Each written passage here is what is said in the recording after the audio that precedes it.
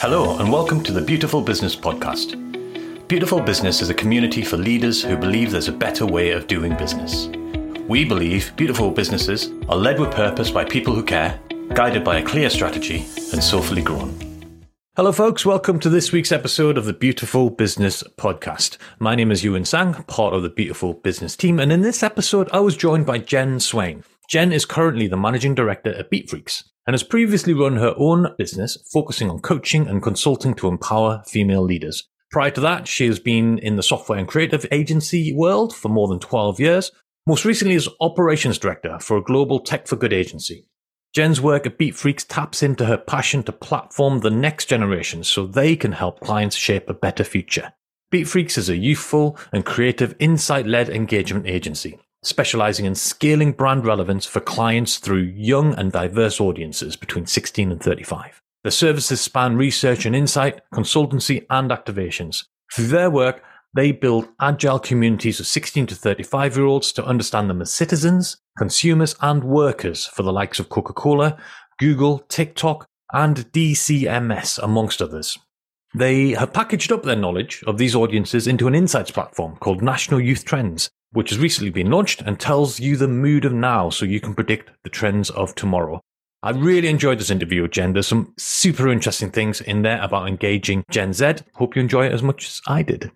Let's talk about the future of work. And I know the Beatfreeks have had a big project in this and very much your kind of mainstay, but talk about the future of work. What leaders need to think about right now? Whenever I hear the term future of work, I do think for many it could be quite an abstract kind of concept. So Jen, why don't you give us a bit of context in terms of what that term means to you and the team at Beatfreek? Of course, yeah. As you say, it's very broad. You could take it from many angles, but I think in terms of the research that we're doing, particularly around that area at the moment, we're looking at how businesses as employers of people can respond and manage a changing workforce that have got changing priorities, really. You know, obviously aware that in order for the UK to support a strong economy, we need consumer spending and we need business investment. And I think our take on the future of work is that it encompasses both of those things in terms of how we could think about developing the economy, that obviously it needs to grow, and thinking about post-pandemic and, like I said, being a very unstable period at the moment. But what kind of changes and trends do we think are coming that need to be responded to by the world of work? Wow, that is broad.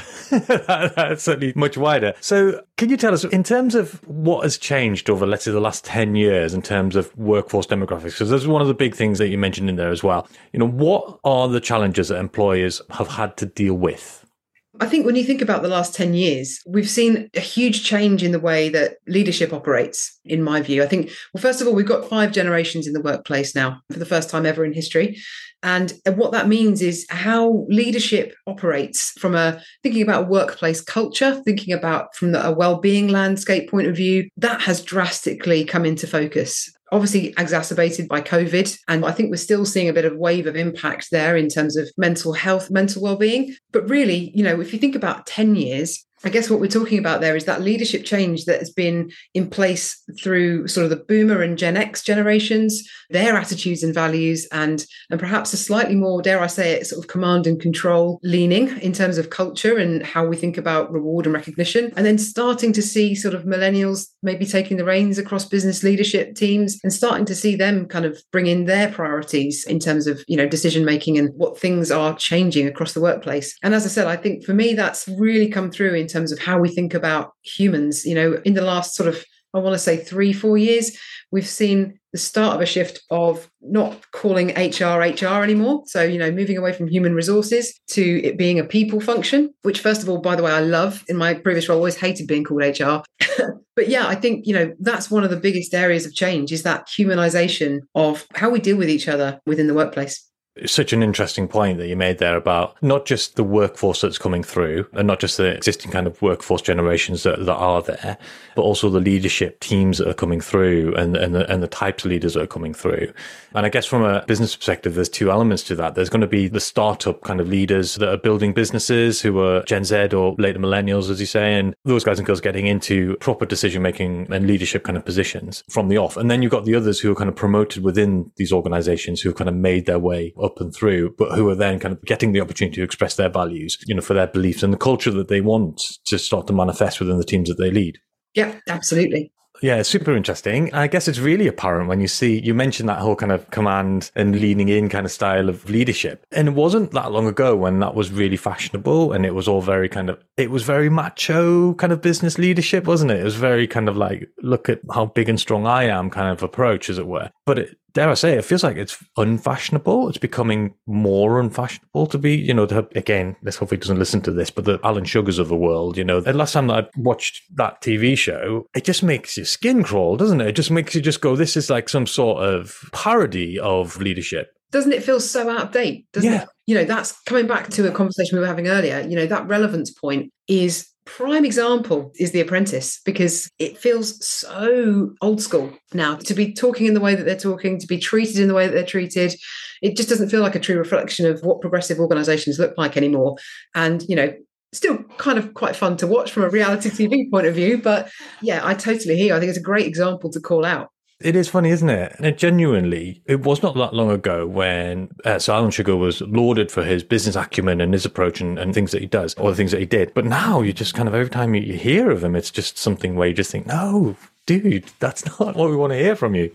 So I think the other piece in there that is worth a nod to is this kind of element of the macho side of things that you're talking about here. And I think, let's not take away from Alan Sugar's achievements. He's built a business empire, so fair play. But I think what seems to be coming through really strongly for me right now is that success and being an empathetic or supportive leader of an organization, those two things don't have to be mutually exclusive. You can build the picture where actually you've got a really successful business that's doing really well and your team are really happy because they feel supported and, they're able to be themselves and, they know that they're not at risk of getting fired in the next 5 minutes, and they don't have to be separate things. And I think particularly in this whole rise that we have definitely seen, I'm speaking as a female in a leadership position, but we've definitely seen the rise of women in business over the last sort of 5-10 years too. And I think we very much generalizing here, but I think we're bringing that kind of really nice complementary skill set and qualities to board tables. I think, where you've got decent representation around board tables and open-minded guys who are allies of women and also wanting to be progressive, I think those are the organizations that are really succeeding because they're able to balance the business. And I'm not suggesting women don't have that, by the way. We've got it in spades, but I think the two skill sets and qualities that men and women can bring together, I think is really powerful. Incredibly so. And I need to dig the stats up. The last recording that we did with Natalie Haig, actually, we talked about a group that she's part of, which is Women Inspiring Leaders, or a variation of that. And she talks about feminine traits in leadership. You don't need to be a woman to have feminine kind of traits, which are really positive in leadership. And there are things which I think naturally women are just better at than blokes, or more naturally kind of attuned to. And it's those kind of traits that kind of come through, which perhaps in, the 80s and the 90s perhaps was lacking in boardrooms. I'll need to dig the stats up, but there are some stats there about, as you say, boards that have got greater gender diversity do better. They just perform better. They deliver better returns for their shareholders, so on and so forth. So there's every reason to be more inclusive in the boardroom. And just to bring it back to the kind of Gen Z piece as well, I feel like as much as they can be criticized, or as much as they are criticized in terms of sensitivity, in terms of privilege, in terms of being demanding and things like this, they also exhibit a set of values that perhaps the values that they exhibit, they're closer to the surface. I'm not sure if I'm articulating this really well, but they live much closer to it, and they're more likely to call you out if you behave in such a way that doesn't align to their values, or they will walk out on a job if it isn't right for what they feel is right. And it's one of those things where I think, do you know what? And I think of my kid, I've got 2 little kids. Do you know what? I want them to stand up for what they think is right. I want them to feel like they can do the right thing and not kind of kowtow to, some masculine, macho kind of leader who says this is where you've got to do it, like it or lump it kind of vibe. And so I think there's a lot, in fairness, that we can take from Gen Z that will guide us in terms of what the future of work could and maybe should look like. I think you're absolutely right. I think so. There's a couple of things in there. One is, I think in terms of board diversity, I think the one area that is still lacking is age diversity. So, we've certainly worked with a number of clients who are interested in thinking about young panels who can act as a bit of scrutiny for board decision making and, help direct. I think that's a great initiative that more organizations should do. But ultimately, guest appearances on your board from time to time from a younger team member to let them into some of your thinking and ideas and, ultimately opening the doors a bit and not hiding behind decisions that you're making. Because you're absolutely right. Gen Z are, again, in my experience, we had somebody call out some really bad behavior in a previous organization. And it's great to see, because that's how we're going to improve. That's how we're going to make the world a better place. And ultimately, it shouldn't all be resting on Gen Z's shoulders, but actually, you're right. They're showing us the way, and it's actually making us more accountable to ourselves in the process. So yeah. Good stuff. And what can you see from the world of work now? Perhaps give us some insight in terms of what the future will bring. I think I've probably said this word a couple of times now, but I think genuinely, I believe there's going to be a snowballing effect around this kind of flexibility piece. So I've personally always been of the opinion that Dutch and Nordic countries are a couple steps ahead of us when it comes to how they operate, how they do things. And this term flexicurity was coined in the Netherlands, which is essentially that kind of concept that means that flexibility and job security don't have to be mutually exclusive. And that's what I think is coming down the tracks more and more. Like I said, I don't think the single paycheck is necessarily going to be how things are in sort of maybe 5-10 years, particularly not for the younger workforce, because they're creative beings. And, you know, they're often wanting to do their own passion projects as well as have some of that stability and security that regular paycheck can offer. So yeah, that would be my sort of prediction in terms of what we're starting to see now and how that could develop. That's super interesting. So as we were growing our company, we've got a couple of members of staff actually who do their own thing. So they do part-time work, 2 or 3, 4 days a week. And then the other day a week, they do their own thing as well, be it, cards and photography or working for architectural firms, whatever it might be. But it is very interesting. And I could see that happening. I can see it now that you kind of open my eyes to it. It almost kind of like makes a lot of sense. And this is just like the hard nose kind of the business part of me in my brain is going, is that regardless of what intersect or whatever you want to do, somebody who works 2.5 days a week does more than half the work of somebody who works 5 days a week. It's just the way that handover, the making sure stuff is done and stuff like that. If you get the right people, maybe you should caveat with that. You get the right people, they will always make sure that nobody's been let down. And almost like the time that they have to do that is half compared to somebody who works a full time. It is very interesting to see and to hear your thoughts that there's going to be this kind of flexible world, if you like. So just to expand on that a bit more, Jen, do you think it will be in a few years' time the norm for people to have 2, possibly more jobs, fixed, long-term-ish kind of roles, as it were? Yes, I do. I don't know that it's necessarily going to be right for everybody. Some of us, I would probably say me included, I'm kind of set in my ways a little bit, like my days, and, I know what I'm doing, but I've been in that world as well. I did some freelancing, some consulting and some coaching for a bit. I also understand that the benefit that you get from juggling those plates. And I certainly think that for particular types of roles, we're obviously in an agency. So we've got a bunch of creative people who work with us and, we often engage with freelancers as well. But I just think that kind of freelance economy is definitely going to be a big boom in the future. Interesting. And what other opportunities and threats do you think that are facing organizations, either now or certainly in the future when it comes to the workforce? So, for example, let's just touch back onto that pretty mind-blowing stat that there are 5 generations in the workforce at the moment. Right, exactly. Yeah. I'm sure there's some real advantages having that kind of diversity within the workforce, and there's some real opportunities there, but at the same time, there's some challenges as well. So what do you think are the biggest opportunities and threats? Oh, this is such a good question because there's so many. For me, that multi-generational workforce piece is really crucial. And I think it could go either way, depending on your organization. Understanding how to communicate across 5 generations and to get those generations communicating together effectively, that needs some investment for the future. And I think that's certainly an opportunity, but if not dealt with, could be a threat. I think in terms of opportunities for businesses, and I'm thinking a little more around talent here, I suppose, but again, part of this future of work research we've done, almost all of the people that we spoke to as part of that research said that working for a company that made a positive difference in the world was really important to them. So I think there's a real opportunity for organizations to evaluate what they do and build some purpose into or focus themselves around a purpose. I think that's going to be a super important attraction technique. But that said, I think conversely, the threat is that we then end up in a world where everybody's talking about working to a purpose. And by the way, I don't think we're a million miles away from that now. But, this purpose washing thing, and there's a lot of washing happening around different things. But I think we have to be really clear about what having a purpose means. And again, you mentioned it earlier, but Gen Z will particularly be able to call that out and see it a mile off if it's not really true and authentic. So yeah, there's a piece around purpose in there. And I think, again, another piece of research that we did coming out of COVID, there was sort of 3 key things that were really, really important to Gen Z in terms of when they're looking for a job coming out of lockdown in particular.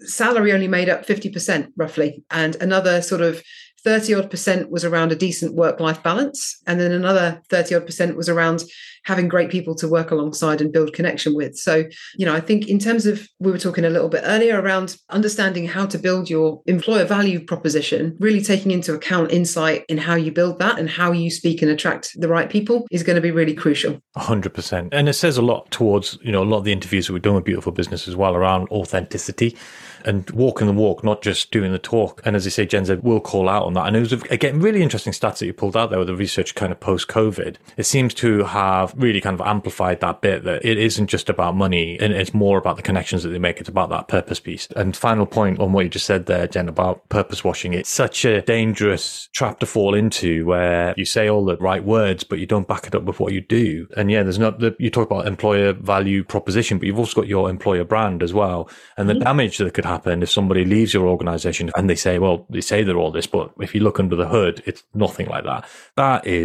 It's awful. That's the kind of damage which is, almost irrecoverable from. You mentioned the Dutch and the kind of Nordic countries and the way that they do things. It just made me remember back to, I think it might have been a Panorama thing where they talked about the Dutch kind of education system. And there was one bit where they have students. It was students that were coming out of university or in university, and they would spend time in care homes with elderly folk. And it was just this absolutely amazing thing where these younger students would come through and they would learn loads and speak with the elderly folk. And the elderly folk just loved the social interaction and the interest that they showed in what's going on. And there's this amazing purity when you watch these generations, like decades apart, just so connected in their conversations. And the way that you spoke just brought me back to that point. Could you imagine a workplace where you have this kind of interactivity where generations are learning from each other, where they're inspiring each other? And it's such a lovely vision if you could go about achieving it in your teams and in your organizations. I'm so pleased to hear you say that, because we've literally been pitching that particular piece of work in the last few weeks.